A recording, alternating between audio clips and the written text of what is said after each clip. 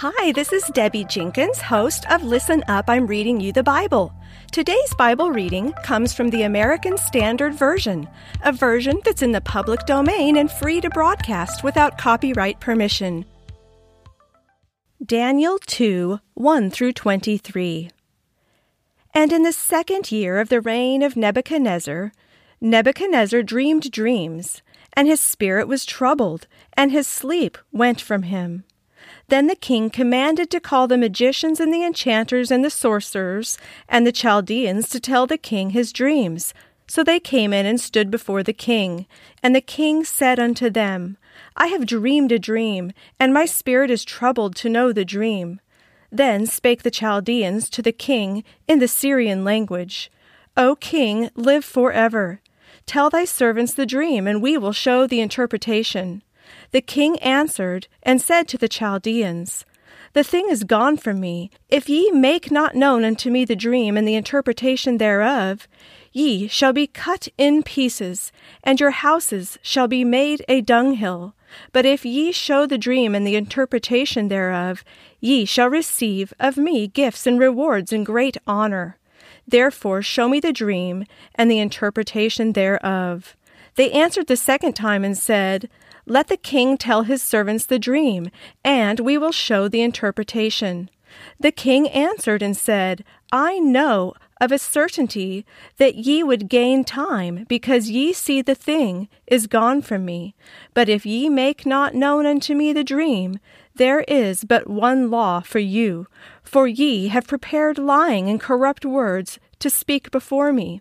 Till the time be changed, therefore tell me the dream, and I shall know that ye can show me the interpretation thereof.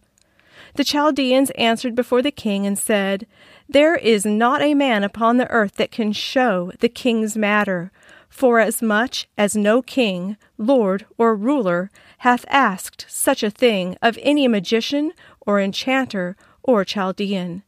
And it is a rare thing that the king requireth, and there is no other that can show it before the king, except the gods, whose dwelling is not with flesh. For this cause the king was angry and very furious, and commanded to destroy all the wise men of Babylon.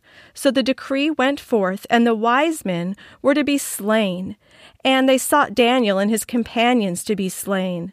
Then Daniel returned answer with counsel and prudence to Arioch, the captain of the king's guard, who was gone forth to slay the wise men of Babylon. He answered and said to Arioch the king's captain, Wherefore is the decree so urgent from the king?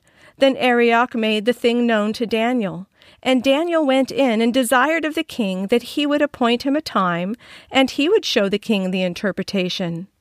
Then Daniel went to his house and made the thing known to Hananiah, Mishael, and Azariah his companions, that they would desire mercies of the God of heaven concerning this secret, that Daniel and his companions should not perish with the rest of the wise men of Babylon. Then was the secret revealed unto Daniel in a vision of the night. Then Daniel blessed the God of heaven. Daniel answered and said, Blessed be the name of God forever and ever, for wisdom and might are his. And he changeth the times and the seasons. He removeth kings and setteth up kings. He giveth wisdom unto the wise, and knowledge to them that have understanding. He revealeth the deep and secret things. He knoweth what is in the darkness, and the light dwelleth with him. I thank thee and praise thee, O thou God of my fathers, who hast given me wisdom and might, and hast now made known unto me what we desired of thee. For thou hast made known unto us the king's matter.